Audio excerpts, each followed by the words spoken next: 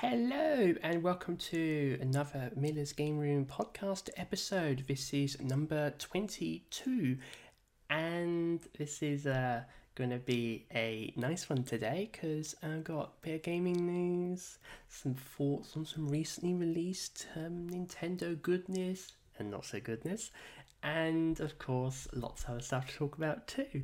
If you like the podcast, want to show support, etc. and so on and so forth, liking, commenting, subscribing, 5-star reviews, etc. and so forth would be incredible, and that would be truly appreciated and help support the show and grow it.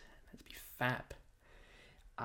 First off, a little mini update. So I'm trying to move to a 1 video a week schedule, but no guarantee. I'm just giving myself time flexibility because disability stuff and all that. Other thing, I'm planning a video on another game because I did a Otome game review a couple weeks ago, and this one was for Steam Prison. That's the Hune X Otome game that I liked, but there were some caveats which I talked about in that video. Go listen to it, and I got a really good response from it. So I'm going to do another one because it's the one I'd most recently finished, and at the time of recording this, I've already got it scripted, so I'm gonna hopefully record soon. It's going to be fun, and will hopefully go up after my next video, which is going to be really cool, especially if you're into visual novels or want to talk about something really funny, which is funny, I suppose. So stay tuned for that, and I'm hoping to do more. So if anyone has any suggestions, let me know because I'm always open for suggestions.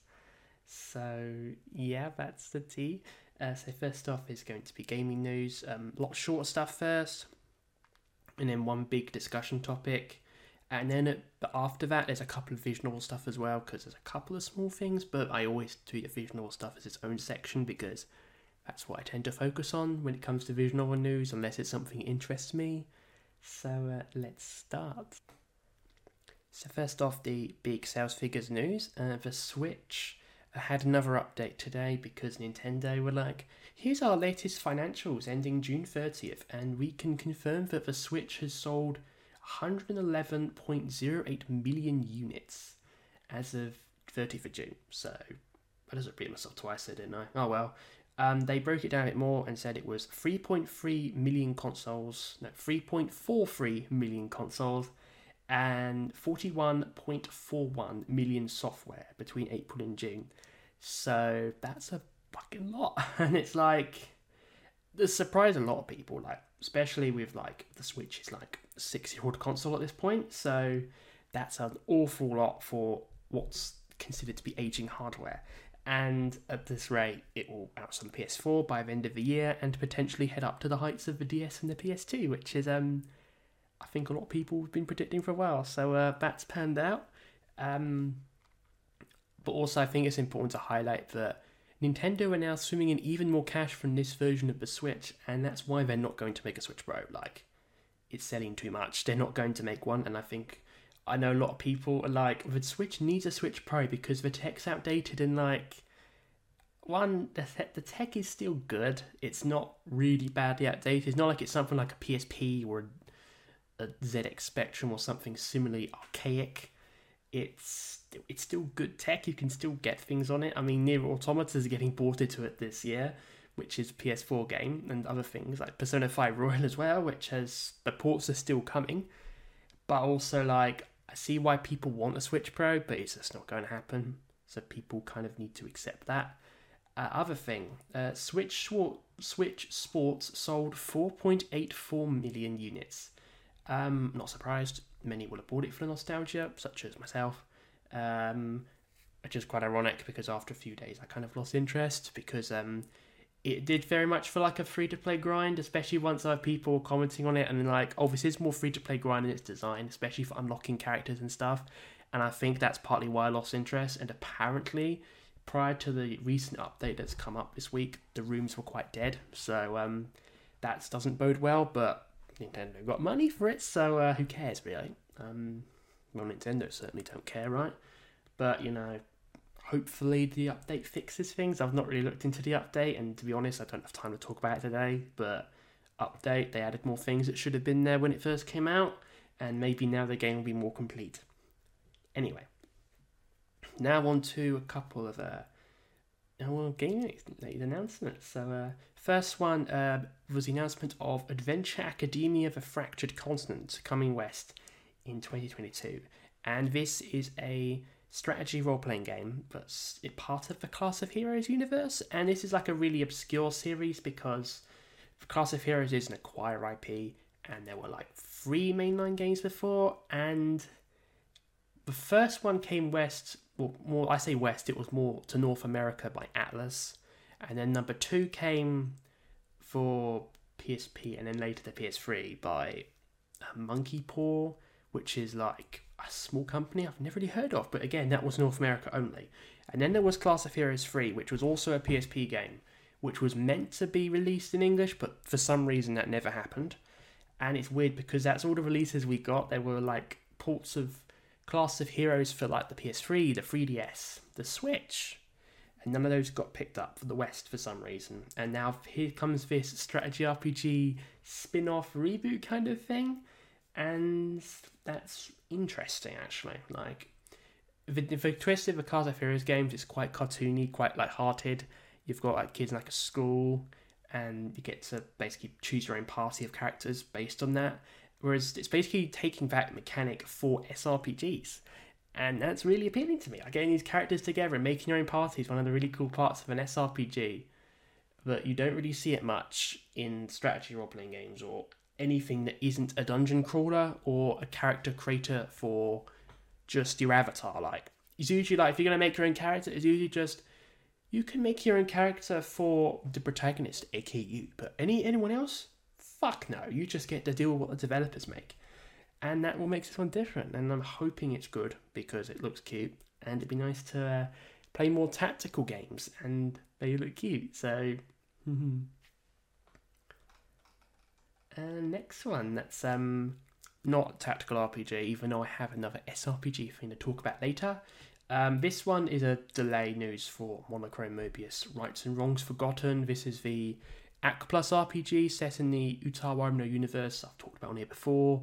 It got delayed to the 20th of October for quote-unquote quality enhancements, which is, that's a thing, and I think for that game, unfortunately, it's detrimental. Like, in terms of releasing it on that date, that's kind of the issue, because it is October. At that time of year, it's quite packed for game releases, and I've had a look on this, and there are fucking loads of games coming out in October, that if you're like, because Utawa Ueno is an RPG, like, it's not a visual novel, it's not a tactical RPG hybrid, it's a traditional RPG that's kind of like, it's very high budget, believe it or not. If you look at the visuals, it's nothing that like AC Plus have made before, and this is like a very unique looking game. And in October, it's some of the things that are coming out that a lot of RPG fans will be interested in, especially if you're on like PC, PS4, Switch, the kind of platforms where you'd be interested in playing this game on is Star Ocean, The Divine Force, Bayonetta 3, No More Heroes 3, which is getting ports to all other platforms at this point, so no longer Switch exclusive, Persona 5 Royal, which is like coming out the day before on all platforms, well, except PS4, but it was already on PS4, and Mario Plus Rabbids Sparks of Hope, which is coming out next week. And I can see a lot of people skipping Monochrome Mobius now and getting some of those other games instead. Like, I think it already was quite doomed in the West to an extent because it's only coming West on PC. For some reason, like, there's been no announcement of a console release outside of Japan. So, which is quite ironic considering that Utawa Ueno and AC Plus in the West have been very much associated with consoles. So that's a bad decision by itself. And it seems, and then nicer were like, when they were asked about it, we have no plans for it. So either they are telling the truth, or they're not actually doing it, or they are doing it but can't share it yet. So that's going to be something. But either way, I already was kind of like iffy on whether that would do well. But now it's in October and really close to the end of the year. Like, it's not going to do as well now because they're going to pass on it because that. And then, like, I personally would have tried to get a physical copy if it was coming out for consoles and then had it on my shelf and played it when I got around to it. But there's no incentive now to get it at all, especially if it's PC only. You don't get that collector money, or those who like getting physical RPGs day one, because there are lots of people like that. In many ways, a September date was ideal for such a game, actually. Niche RPG, high budget, needed exposure, and now it's not going to do as well, because it's not going to get the exposure. But even just looking at Steam, like, Persona 5 Royal will easily outset it. Easily. And now for kind of a bit of a semi-funny one. Kimono Friends 3 for PlayStation 4 is now ending service on... I think it's... I can't remember, was he got a date put down? No, actually no. I need to reread this again, because they hadn't... I think it was like effective immediately, or something along those lines. And the reason why is because when it launched, there was a problem that prevented normal login, and that was like after being playable for 10 days.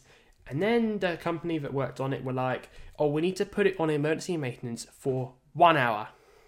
And then 45 minutes. Now it's 6 hours. And then 5 hours later, it's like, we're just going to put it on TBD. And it never released from it. So it's been TBD basically since 10 days after it came out. So it's still sitting there on PSN in Japan, and people can't play it. And it's just been a mess, and now they're having to shut it down because, well, you can't keep a game open that people can't play in. And now they're like, oh, I'm sorry, we have to give refunds now because you can't play it, so we have to refund you. And which is a fair thing to do, but also like, what the fuck happened to this game? Like, I think that's just it's funny in a way because like, how could you code your game so badly that you've released it and people couldn't play it or log in properly, and just having a broken mess? Like, it also shows the flaws of free-to-play games in general, or games as a service, because it shows that access can be taken away anytime through technical codings and failings. Like, programmer breaks a bug, and then it breaks it, you've got to put in a post to fix it. And whereas you can be more likely to circumvent it using offline games, which is just a disaster, really. So, wow. It's just like, what a disaster. And it just sums up a lot. And like, this is generally why like you should generally be cautious about picking up free-to-play games. Now the second bit of SRPG news. Square Enix officially revealed what is probably something that if you're into RPGs you've known existed for many months now, and that is Tactics Ogre Reborn. That was leaked via like listings, ratings boards and stuff like that, and basically the only things that weren't publicly confirmed or known about were the actual platforms and exact dates. And then it happened today because Square Enix were like, oh, we're going to announce it publicly now. So it's now been revealed for PlayStation 5, PlayStation 4, for Switch, and PC. The console versions are coming out on the 11th of November, and then PC the next day. And this version is the remaster of Crisis Core. Not Crisis Core. Fuck, why did I put Crisis Core in my notes? What the fuck happened there? This is a remaster of Tactics Ogre Let Us Cling Together, which itself is an enhanced version of the original PlayStation version, which ironically is also a remaster, an expansion of the SNES version that never got localized, which is that's weird, but it's a thing. So it's really cool to see it coming, and finally confirmed. This version has voice acting English and Japanese, rearranged music by the original composer, some gameplay tweaks, including speeding up battles and autosaves. I'm excited for it because, well, Tactics Ogre was on my list, and it's just one less game to force myself to play through on a small PSP screen now, which is really good. So, yeah, I'll be interested in this one. Also coming smack dang on the holiday period, so it will probably go on sale quite quickly, especially because it's getting a physical version, so it's one to keep an eye on. And finally, for the short news, a couple of fan translations have been released for Atlus games, which is going to be really cool. So I'm going to talk about these very briefly and link them in the description, so if you want to check them out, I'm going to leave links to them. First one is a ports for Shin Megami Tensei, and this has got its fan translation released after a long time. This is for the PlayStation 1 version, which, like most versions of that game, never released outside of Japan. And the one version it did was on iOS, which you can't actually play anymore because it's just like a lot of phone games, companies just don't update them for new firmware. So it's basically, I forgot the word, abandonware. So you can't even play it anymore. And a lot of people have, in the Mega 10 community, like, the PS1 version of the original Shin Megami Tensei is the holy grail of localizations that we want via translation. And it happened. So if you're wanting a hardcore challenge, that's something you could look into emulating, especially now it's out. So have fun with that one. And the second one is the fan translation for the PSP remake for Persona 2 Eternal Punishment. A lot of people know the story behind this one.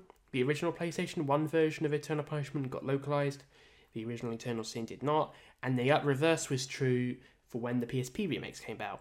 And this I can kind of understand because Eternal Punishment in Japan was like a 2012 release. And it would have been quite difficult commercially for Atlus to justify localizing that. So that's probably why they decided not to release it. Especially because Innocent Sin came over in the previous year. So it makes sense. But this game exists, so we can now play it. I have kind of tended seen where there was drama surrounding the release of the translation, but I couldn't find the exact source on that. But it probably is out there if you want to find it. But I'm not too bothered about it because, like, it's out and this is just going to be something that people can play now. And I've already got it ready to play. I don't know when I will. I might do a review for the channel, maybe. I don't know. Let me know. Probably not Mega 10 PS1 though, because that game's going to be fucking brutally hard, and I really don't have it in me to play brutally hard Mega 10. Well, less is for leisure, but not for anything content related, because I will just be sitting here tired and sleepy, because games like that just drain my brain. Even though I still sat through Mega 10 5, 4, and other ones too, because handhelds.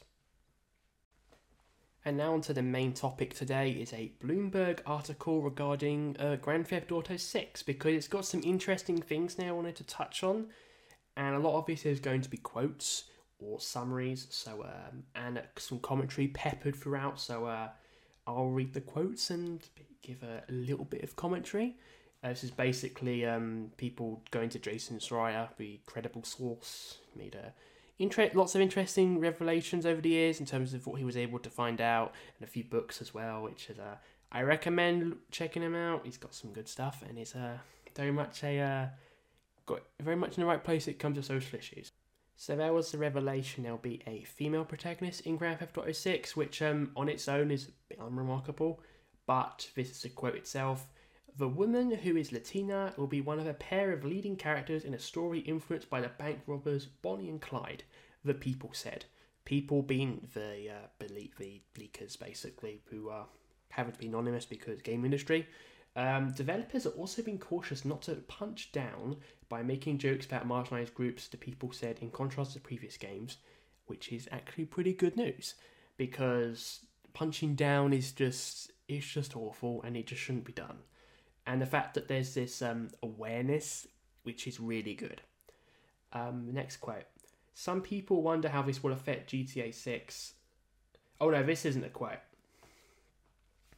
Some people have said that they wonder how it will affect GTA 6. That was something else that was pointed out in the article. But it will be different because, unlike previous entries, it's been remade for an environment where it's not because of wokeness or anything like that. It's simply because marginalised people, the people whose jokes that have made traditionally punch down onto, are in the room.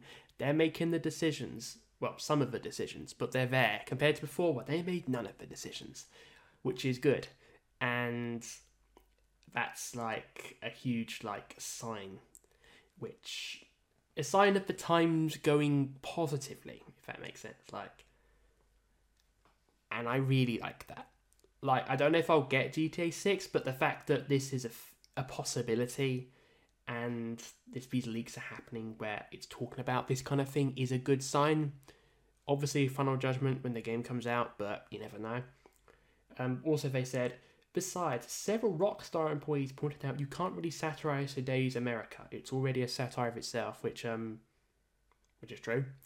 But also, like, I find it ironic considering this is likely coming from some Rockstar North employees, which is based in Scotland, and which is part of Brexit Britain and Plague Island, which is also a massive parody. Which, yeah, I live here. It's not actually that nice, but that's the kind of, like, it's a bit rich. Like, I wouldn't be careful parodying other countries when your own country's a joke. Not so much Scotland, but you know what I mean. Just be careful when you say things like that your own country's in order first. And for other things, these are more about working conditions now. A little list here of things revealed in the article. Since that outcry about working conditions, Rockstar has attempted to reinvent itself as a more progressive and compassionate workplace.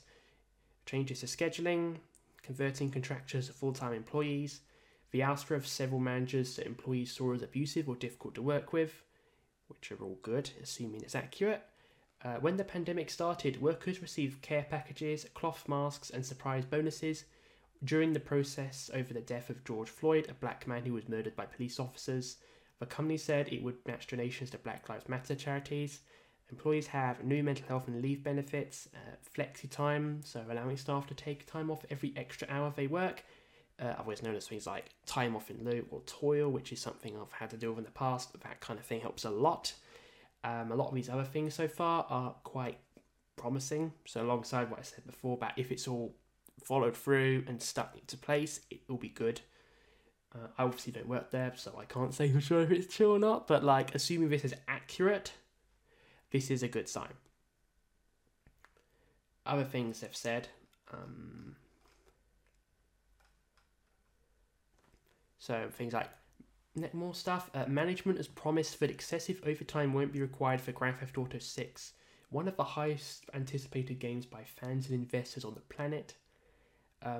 Which, if that's followed through, like, I don't want to count on it because of the other companies have said that, but it turned out to be lies, like with CD Projekt Red and Cyberpunk 2077, which was an absolute masterpiece, by the way. That's alright, it's anticipated to take the time to get it right. And they also said, Rockstar also added more producers to keep track of schedules, a move that's mostly been positive, but one that also caused bottlenecks. And basically this was because, according to this, they got rid of someone called Imran Sawar, who was one of the people accused of a lot of the abuse. And his position was filled by 3 people. And some people say it's created a too many cooks situation where design decisions are left in flux or contradict one another. And like, I can see the logistical challenges that could cause, but at the same time, better to be spending time in flux or having to deal with contradictions than being worked to the bone, basically. So that's better. And the other thing now regarding their plans changing for GTA 6, Rockstar plan is now to continue to update the game over time, adding new missions and cities on a regular basis, which the leadership hopes will lead to less crunch during the game's final months. And still, the game's world remains large, with more interior locations than previous Grand Theft Auto games impacting the timeline. So what this is basically saying that it's going to basically be like a live service, which I've talked before earlier today about why I generally don't like them, but this is one of the times where turning a game into a live service, alongside the risks, might be better, because at the end of the day, the most important thing that comes to making a game is, alongside making sure the game itself is good, is making sure the people who work on the games are also kept well, like they're kept in a good condition, respected, have the autonomy and rights they deserve, having the time to look after themselves, and that's the most important part. So if it means taking this game into a live service to ensure that happens, then so be it. And this is something that a lot of people like playing games who backlash against things like this just deliberately ignore. Like, if you think a game's got to change a game to make it better for people to work on, then that's all for the best. And especially because of one other thing mentioned in the article, which I didn't actually write on these notes, is that because of the huge success of GTA 5 and GTA Online, they can take the time a bit more, which is good. Like, take the time to get it right, basically. especially because of like the whole GTA the trilogy, which I've now seen in stores get even cheaper. So I'm not surprised at all. So that was I'm glad that PR fail existed because that's one of the things that most likely factored into some of these decisions well because GTA the trilogy was should have been a slam dunk in terms of its quality, but it wasn't. So fixing it with GTA 6 is the right thing to do, and I just hope they actually follow through on that. Now, finally, for two brief bits of visual novel news. First one, Return to Shirinagasu Island is coming to Switch on the 17th of November in Japan. This is a VN that was previously on PC. Well received. It's got multiple languages like English, German as well. This is quite cheap. The price given is 2,480 yen, which is about £20, probably a bit under. It's cheap, basically.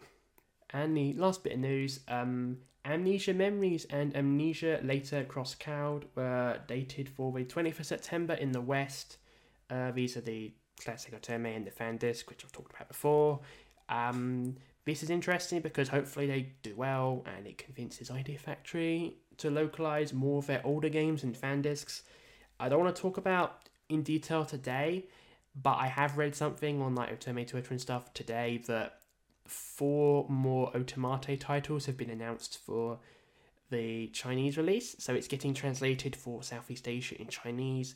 If I can find the exact source on it, but it does include a couple more of the older games and a couple of the slightly newer ones that haven't been picked up on for the West, which is interesting because there's generally a pattern where if a game's announced for a Chinese localization from Idea Factory, it usually means that an English one will likely come.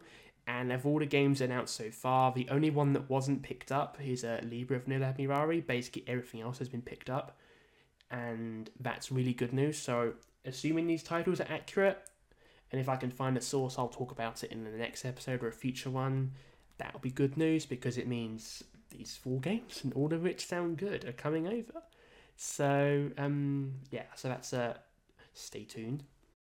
Alright, now on to what I've been playing, which is going to be first impressions on the Mario Kart 8 DLC Wave 2 tracks. So, at time of recording, they've just come out, so I've basically did the cups. So I went onto single player, just did the cups, just to get an initial feel for the tracks, and I'm going to give a very brief summary of each track one by one.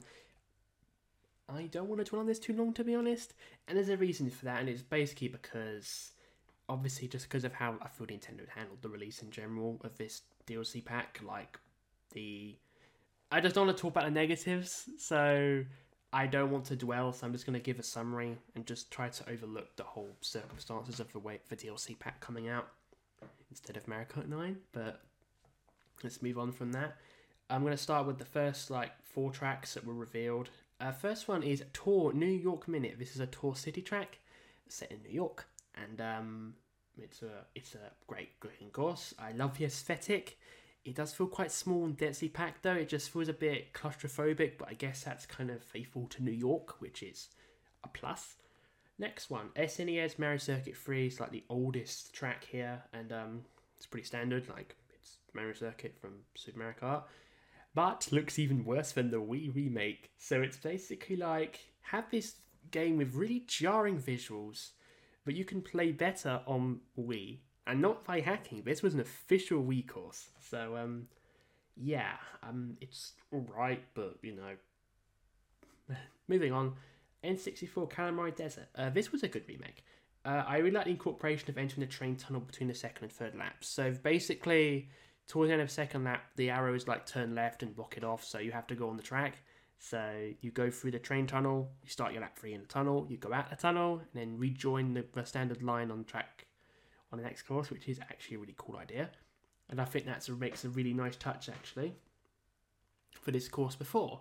And it makes it unique compared to the other versions, because I didn't remember news about a glitch in the original N64 version, but I don't remember much on that. We could apparently go in a tunnel. It definitely wasn't possible in Mario Kart 7. But this version does have it. And I think the Wii custom track also doesn't make it possible, but I'm not sure on that. And last one for this cup, DS Waluigi Pinball.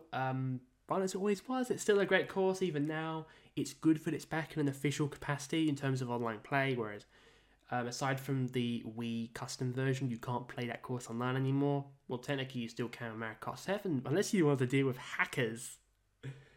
And I did find the neon design, like, it's really overstimulating sensory-wise. Like, all these bright colours, like, it's just a lot to deal with. Like, I can play, but it's just not particularly, like, it's really overwhelming. Like, it's just a lot.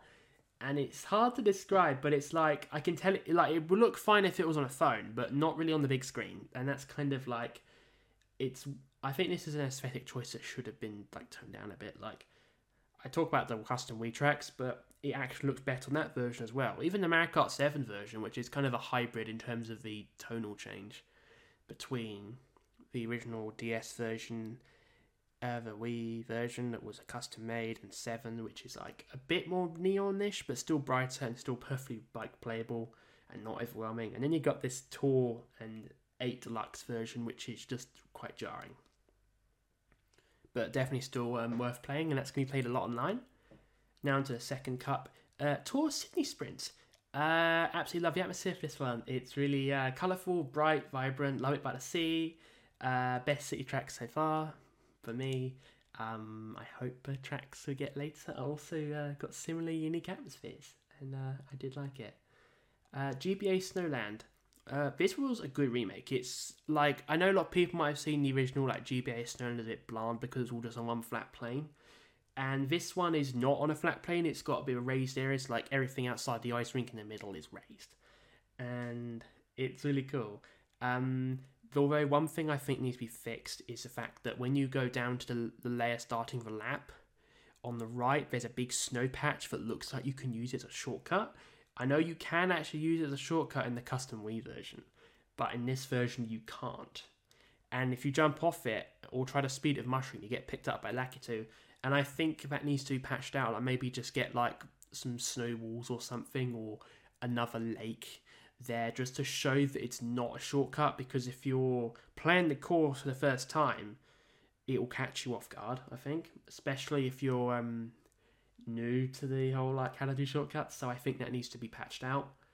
I also like the surrounding like colours of the background. Like it's very like massive ice crystals, and it's similar to the GB original, but it looks a lot better, and I really like it.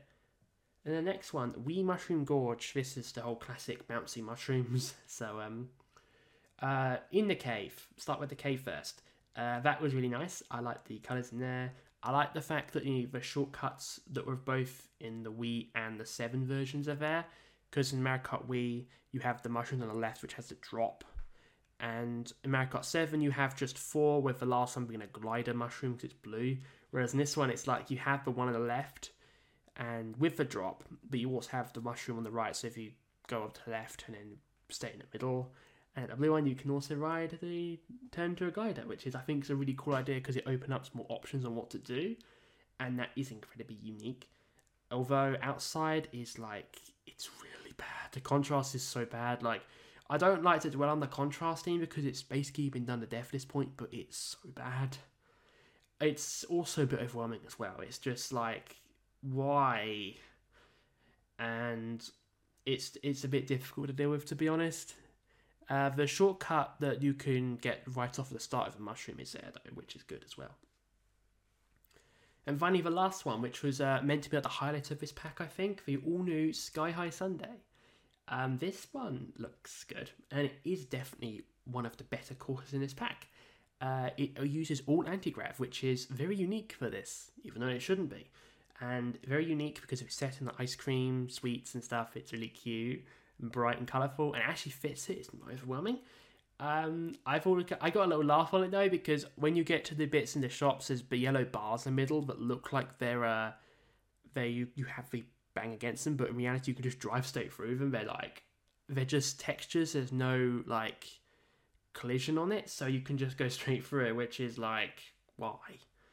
And I feel like that's kind of one of the slight issues about the collision, but the course itself was fun. You basically like go up and then down again, and then up the other side again with a wall, which is the closest you get to the anti-grav in the main courses, and you get opportunity for lots of tricks. It is fun to race on. I do like it. Modern Classic, I'm not sure, maybe, but one of the better courses in this wave, yes. So if you're gonna play a course so at its pack, if it's not the tour ones, especially Sydney Sprint, it's this one, and maybe try out Snowland as well. So pretty decent batch actually. So I'm hoping they get better with the other waves. That's all I got to say on they hoping they improve it, because he deserved to improve basically. And now on to the main topic of this episode under what I've been playing, Xenoblade Chronicles 3 Impressions. And this is something I've been playing a lot since it came out last week, and I've been having an absolute ton of fun with it, and I'm going to be talking a bit about it today. So a bit of context, I'm about 35 to 40 hours in at the time of recording, will most likely be even higher by the time I publish it, so this will go out of date quite quickly, but who cares, because a lot of my overall impressions are going to stick, because I just completed chapter 4, so I'm on chapter 5. Don't know how many chapters are overall, because I'm not really been following the news before it came out. I wanted to go in it knowing as little as possible, but I'm guessing I'm about a third of the way through, which is probably accurate, to be honest. My impressions in a nutshell. Wow. I'm serious. This is just, what the fuck, in a good way. Like, first off, it's so Moorish to play with a beautiful open world. Like, you can go in the open world and just, like, it's just one of those collections where I want to go out and explore this world that literally shows as far as I can see. Like, I can literally walk on almost everything.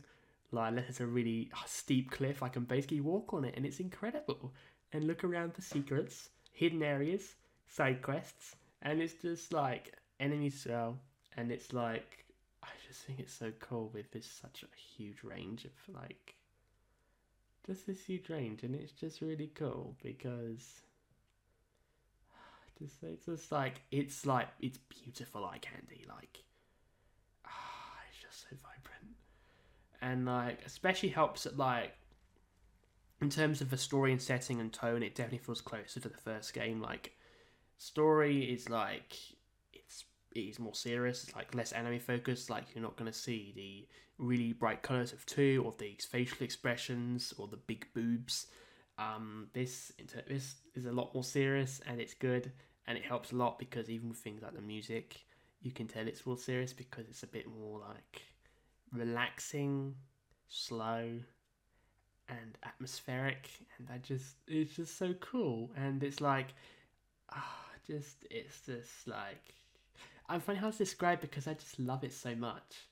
And like, it's been good. Like, a lot of this time I've actually been spent just doing side quests or exploring optional areas. Like, there's one area in the game in the second region that's a desert, and this desert area is basically entirely optional. Like, unless you go in there for 100%ing related content or side quests, you don't need to go in there at all, basically.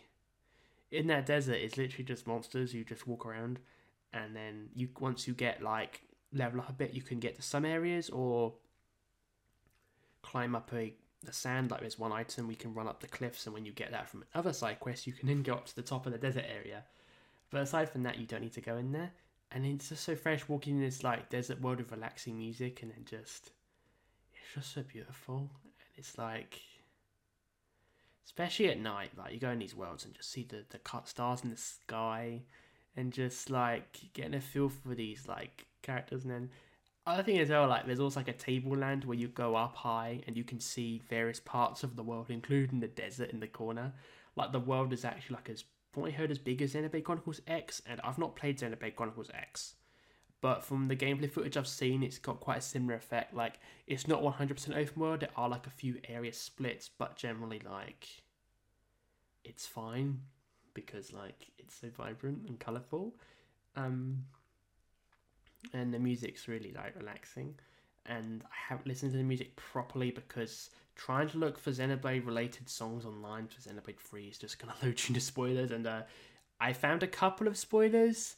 I'm not going to talk about them here, but I looked up the soundtrack list and there will be spoilers in some of the song names. So, especially later in the game, do not look it up yourself unless you are looking just as just about themes, because hard to get spoiled by those.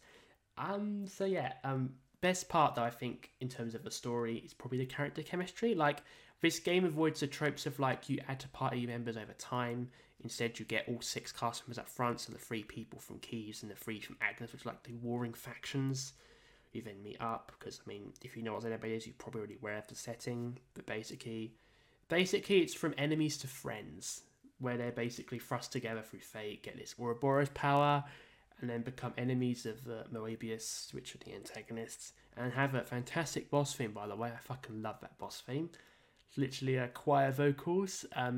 It basically be like the vocal themes from Xenoblade 2, but sung more intimidating and faster, especially the one with the boss, with the bosses. So it just basically being the intimidating boss and crossing it with the vocals is just amazing. And because you start with all 6, you get to know them all, have the cutscenes, and then a lot of it's told from like subtleties, so you've just got to watch and pay attention and to kind of see what's said and how put it together and kind of understand these nuances. And then you just see these like friendships and in one case romance, which is I think is not so much a spoiler, but you start to see it early on. And it's so nice to see these characters like connect. And you can also get like, because of the class system, you can also get other people to join you. Like you get one guest slot, and when you find people, you can start inheriting their classes and they can join you and help you as guests, which is really cool as well. And also you've got to be acquired through side quests. Like you get some through the main story, but some of them are missable unless you go out your way to look for them, and that's how I found some of them, which is really cool. Also like the fact that of the 6 main characters, 3 of them are not white. So you've got 2 people who are like, well, not like people of colour, and then you've got the third person who's basically one of Xenoblade's like alien races kind of thing. Like, so it's basically look blue, and that's one of those like diversity things which I think is like really underappreciated, because I think it's really cool to have that, especially since compared to previous like Xeno games, that kind of variety just wasn't there. And I think that's really cool as well, especially for like Japanese games, which tend to be like, they tend to whitewash in the sense of like, even though Japan is a country with non-white people in it, including both native and foreign, a lot of the time you see anime, it's just mostly, if not all, white people, and that's good to see that trend being buckled in this game. And there are anime tropes, but they're a lot more subtle and only one part of the character, which is really good. And finally, for themes that I've themed so far, themes of mortality, so wanting to live and survive, crossing divides and question the reality you've been set up to believe, and just like working out what you really want and what your purpose is in life. And that's just so cool. I love it. And I think I've actually done most of my notes for this actually, because like I don't feel comfortable giving a proper review of it till I finish the game. Like, this game's fucking massive. Like, I'm sure people have seen all the games journalists that have reviewed it have been like, I've spent literally hours upon hours playing this game. And it's a game best played slowly. That is definitely correct. Like, do not rush this game. It's definitely a game to be like, I mean, even if you played the base story only, you'd still get a good experience, but you wouldn't get the experience. Like, the beauty of Xenoblade is exploring the world, engaging with the characters, doing some of the side quests, not all of them, but enough for them to be like, oh, I'm raising my affinity with this colony, or I am unlocking this class, or I am helping people. And it's like, it is fantastic. And it's just something to be savoured, and I know like the character cast are heading to this place called Sword March in the story, which is basically the sword from the Mechonis from Xenoblade 1. You know, the whole Two Titans, the Mechonis piercing the sword into Barnes. It's basically a sword like that, and you've got to find your way to this sword in this open world. And I'm hoping when you get there, it pays off and it gets it ascends from goodness to just amazingness, because like I know with like Xenoblade 1 and 2, when you get towards the end of the game, so a twist to happen, like really elevate it. And I love that. And I want to do, like, assuming I consider this game to be a masterpiece, because I'm already like, this is probably the best game I played this year, because I have not played Elden Ring, and I don't plan to anytime soon. Sorry. But the best part is, I can hopefully possibly consider doing a spoiler cast on this. So when I'm done, and if I do a spoiler cast as a heads up, we'll probably end up spoiling 1 and 2. I'm trying to resist spoiling those games here. I think I might have already done one or two accidental spoilers, so you've been warned. But I'll probably end up doing a spoiler cast, and that will happen like when I finished it, most likely. I know one of my friends recently did a really long AI spoiler cast. I've not watched it because I've not played AI. But I think that's so cool when you get this point to get in a position to be like, oh, I'm going to spoiler cast about a game I love to pieces. Now I'll probably be with Xenoblade 3 when I'm done, which will probably be this month or next month, assuming I'm on it continuously, which is going to be pretty rad. Anyway, I'm going to be done for today, so thank you so much for listening to the Miller's Game Room Podcast, episode 22. Please like the whole algorithm thing, as I mentioned before, liking, commenting, subscribing, 5-star reviews, the usual. Thank you so much for listening, and have a lovely day. Bye-bye.